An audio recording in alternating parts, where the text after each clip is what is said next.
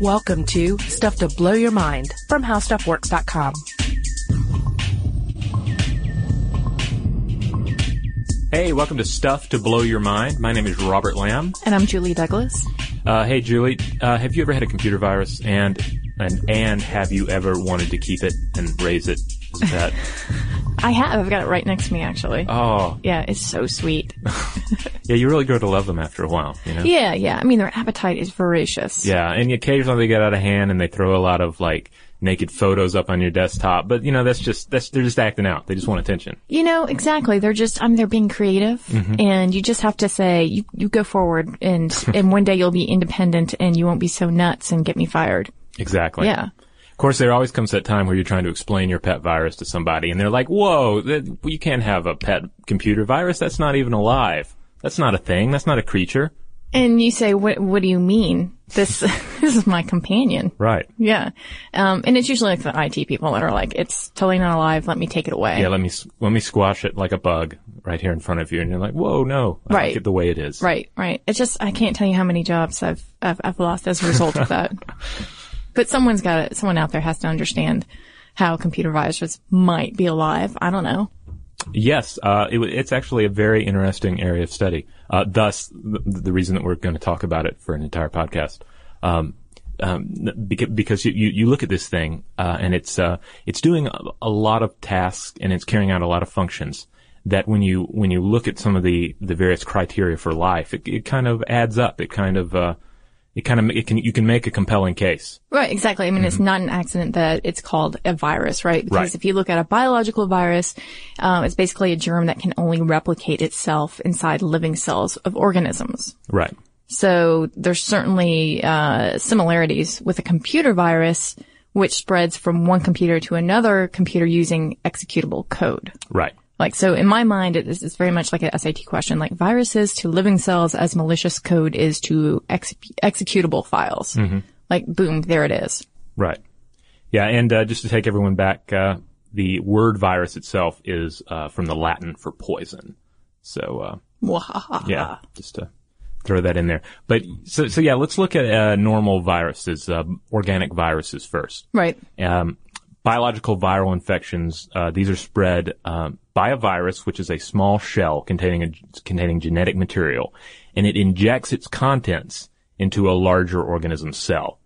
Then the cell is basically converted into a biological factory. Right, it's just pushing all its cells out, right? Right, and yeah. It's injected its DNA and it's trying to explode outward. Yeah, and it's just, it's carrying out that basic function of all life, replicate.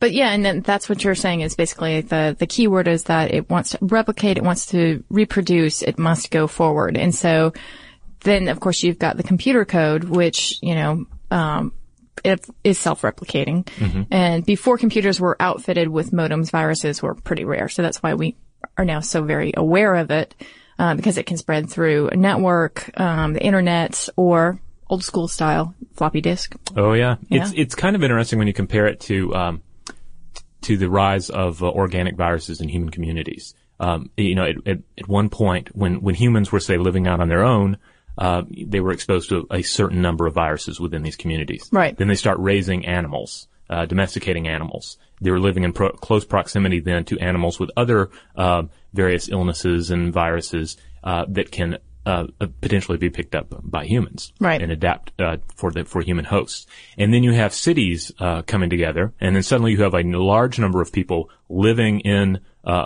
close proximity to one another with their animals, and it just ups the ante even more. So you can compare that to the continuing evolution and interconnectivity of our internet and our communications network. Right. So it's just as we grow more and more connected, then the potential for viruses to just spread like wildfire becomes immense. Which actually has crazy interesting implications for us. If you consider that as the model, right? Right. Because right now we're like, oh yeah, computer viruses, they're a pain, so on and so forth. Mm-hmm. But they actually, down the road, might have some ramifications on how we live and the sort of technology we use. But first, just to get back to that question about whether or not they're alive, because I really do think this is central to what we're talking about. Mm-hmm. Stephen Hawking actually said that, computer viruses fit standard definitions of living systems, even though they have no metabolism of their own. So the computer virus exploits the metabolism of the host computer it infects and becomes a parasite. And to quote him, this parasitic existence is a key characteristic of biological viruses, as is its ability to replicate only inside the cells of a living host. So there you have it, Stephen Hawking saying, hey, look, I'm not saying this is alive so much, but I'm saying that, if you look at a biological virus, which is, questionable whether or not it's alive. Yeah. There's so much that they have in common here. Yeah. Organic viruses are kind of a gray area at times for some people. For starters, viruses lack most of the internal structure and machinery, which characterizes many definitions of life. And that's the thing, right. too. You can find various definitions of life, and you can sort of pick and choose the one that best fits your, whatever you're trying to argue. Like if you want to make an argument that a flame is alive, then you can sort of find the right list and skew it, and it's kind of an interesting thought. Right. Thought project. What is it to be alive? Yeah. Yeah. And it's great if you're a firebug too, because you can be like my children, I must raise them, at the factory across the street. But that's a whole pyromaniac discussion. Well, that's another podcast. That's another episode. They lack many of the inner machinery, that is often associated with life, the biosynthetic machinery that is necessary for reproduction. And in order for a virus to replicate, it must, again, infect that host cell. Right. If you look at the counterpoint by Richard Dawkins, who says, okay, yes, I agree with Stephen Hawking to the point that it fits the definition of system of life. However, both bacterial virus and a computer virus, what they both lack is some sort of modicum of independence or independent thought. So I think for him, it's the niggling question of what is it to be alive, and is the process that you're independent and autonomous. Uh-huh. And again, this is a gray area because, you've got computer viruses and biological viruses mutating on their own. Mm-hmm. And taking over their host. And yes, it's that same sort of code that's replicated over and over again, but there are certain things that are happening to make this organism or this code actually act independently in some circumstances. Of course, this is a if and then proposition, right? Particularly for an algorithm in a computer virus. And again, that code we're talking about, typically 200 to 4,000 bytes. Yeah. Based on the source I was looking at, that I don't know if that may have swollen in recent years, but they're not big. There's not like a gig computer virus out there. That would be more of the host as opposed to the parasite. Right. I really enjoyed, reading, about some of this, from an article by Eugene Spafford, aka Spaff, or I hope the Huge. Spaff. Yeah, Huge Spaff, at Purdue University. And he has an interesting essay, that's available online if you search for it, where he lays out, a number of different criteria for life, including, self-reproduction, metabolism, which we just discussed, functional interactions with environment, interdependence of parts, stability under, changes in the environment, evolution and growth, or expansion. Right. And just to go through a few of these real quick that, except for metabolism, which we already discussed. First, you have, functional interactions with the virus's environment. Viruses perform, examinations of their host environments as part of their activities. You have, interdependence of virus parts. And living organisms cannot be divided generally without destroying them, or they can only be divided to a point. You know, it's like you may be able to cut the limb off of a starfish and have two starfish, but you can't put it in the food processor and expect miraculous things to happen. Unless you have a great recipe. Yeah. But the same is true of computer viruses. You take that code and you break it up. You just have some segments of code. Right.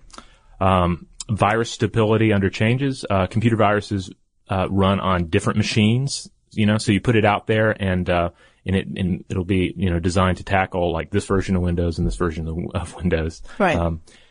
And many of these are able to also compromise and in some cases defeat antivirus and copy protection mechanisms. So they're out there surviving in different environments, dealing with different defense systems or predators, however you want to frame them. And I think the really interesting thing about that is that they can assess their environment and they can say, this is a dangerous environment for me. How am I supposed to react to this? Or this environment's great for me. Yeah, this environment's great. Let's just let me do my thing here. Yeah, let me buy a couch and an ottoman and stick it in here and live here for a while.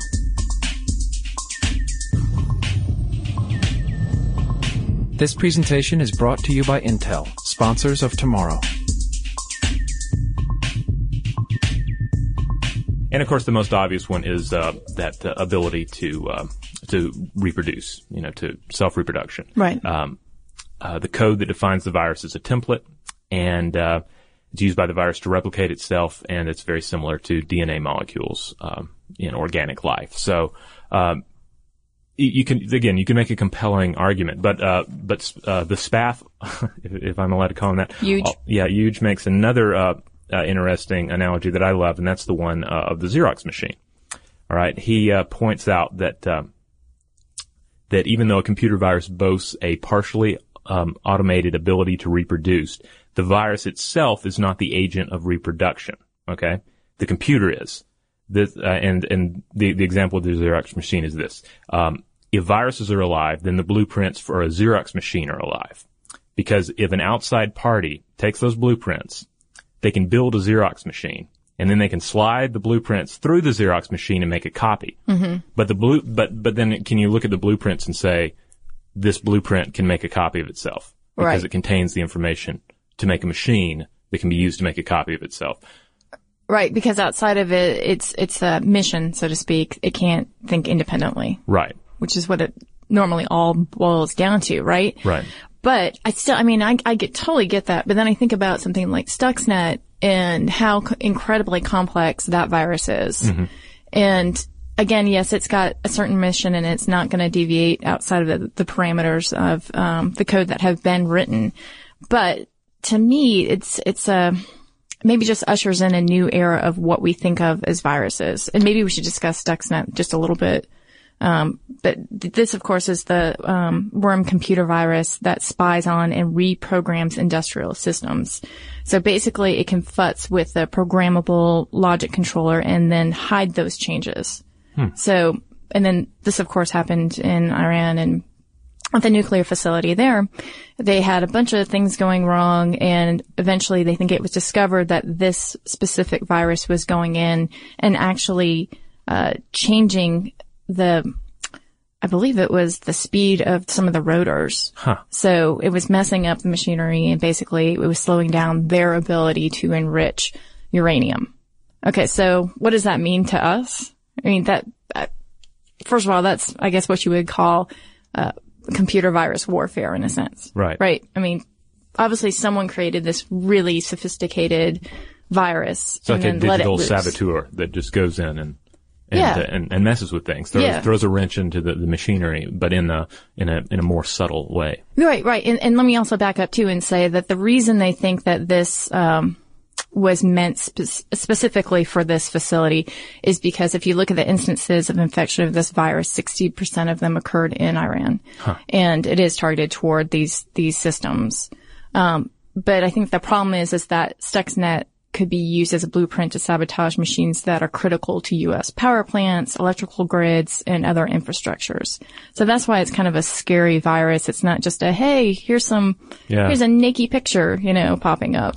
Yeah, it compares. It's very comparable to the use of biological and chemical weapons. Mm-hmm. You create something that is deployable against your enemy.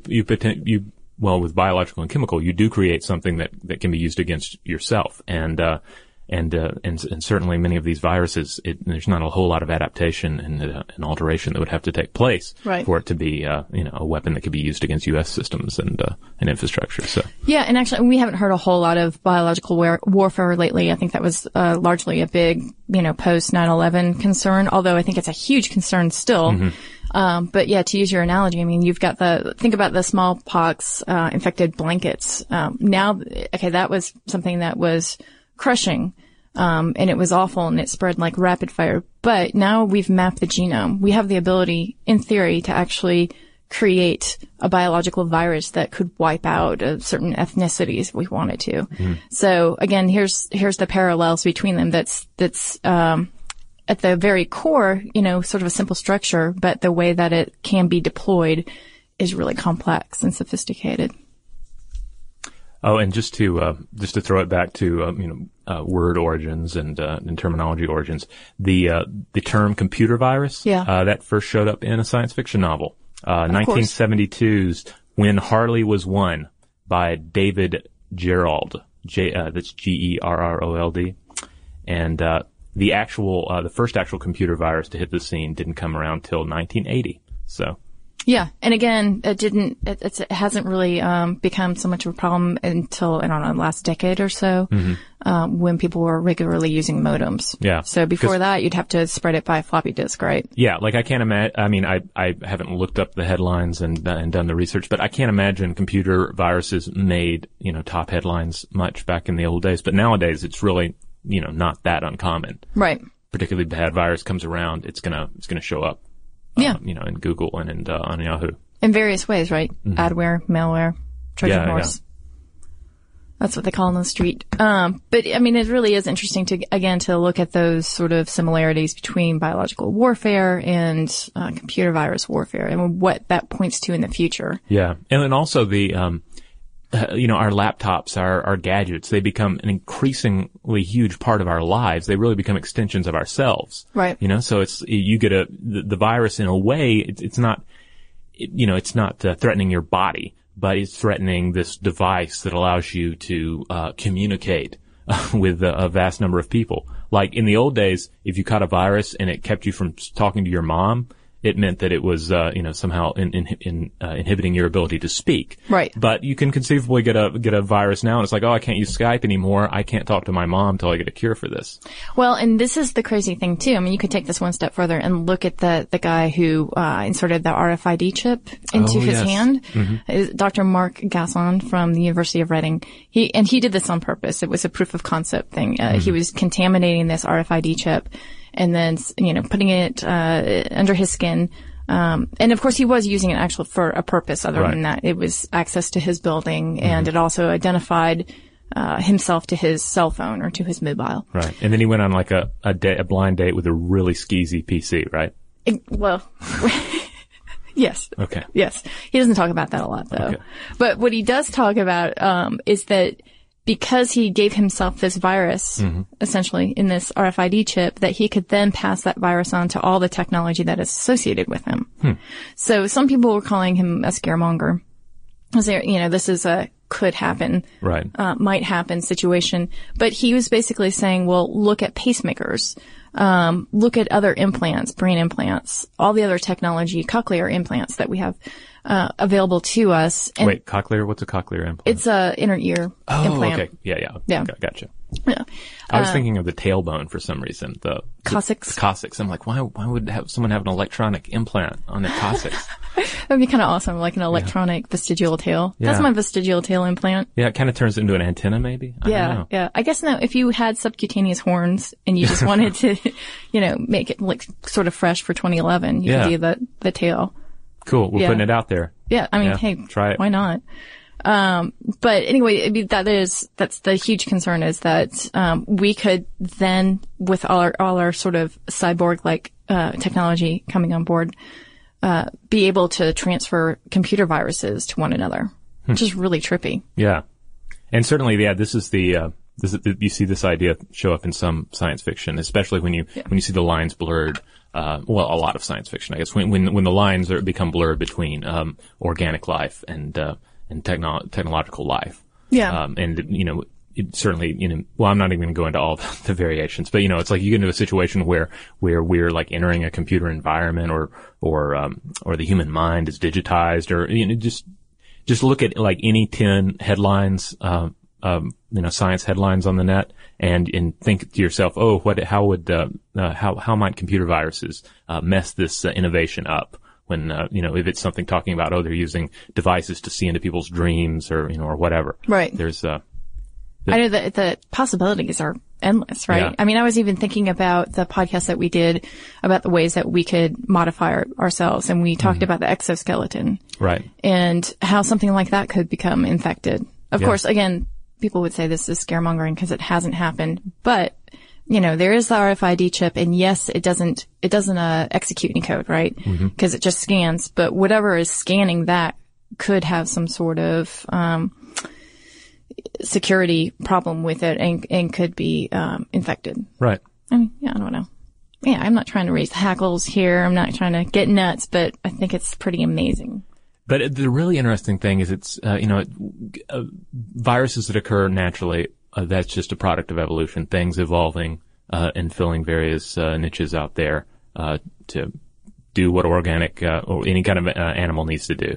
But human, computer viruses are man-made. They are created things. So it's like there's something in us that just could not resist. We had to, conceivably we could have this like pure technological world, and the internet would just be flawless. There would be no viruses. There would be no, virus scans popping up on your computer, but we just couldn't do it. We just can't have nice things. We have to create something that can mess up the other dude's computer and potentially mess up our own. Or passing on our flaws is what you're saying. Yeah. And it's interesting though, a lot of people will say that viruses are just sloppy code. And when you come down to, and sloppy code, I guess, in not protecting it, systems from viruses. Oh, so it's like saying that it wouldn't be a problem if the systems were more robust. Locked down. Yeah. Okay. Yeah. But I think that's really interesting that you say that because, Susan Blackmore, someone we've talked about before, she's a memeticist, and she's also a parapsychologist, but in the skeptics camp. Does she have pink hair? Blue. Yellow. It depends on the day. Yeah. Cool. Yeah. She's kind of got a wonderful rainbow of hair going on. Because I've been looking up her articles, and then suddenly like pictures were showing up in Google search, the little Google image search bar, and I'm like, whoa, is that her? That makes sense. She's into a lot of really, cool areas. So. Yeah. She's a very interesting, woman, and she, actually, if you go to her website, I think you'll probably see the most recent picture of her hair. But other than her hair, she's done some really, interesting research into this, into memeticism. And just to talk about this, just a quick overview, a meme is basically just an idea that's getting perpetuated, much like code or a virus. And, to go back to, like LOL cat, on the internet, any of these ideas that suddenly like everybody just starts running with it and doing it until it becomes so annoying you don't want to even go on the internet anymore. Exactly. She took Richard Dawkins' idea of the selfish gene basically and sort of ran with it and said that language and communication is information that's copied with variation and selection. So a meme is an idea that's self-perpetuating, and essentially it takes ideas and moves them in a viral fashion. Right. So none of that is a surprise to me. Is it to you? I mean, that makes perfect sense to me.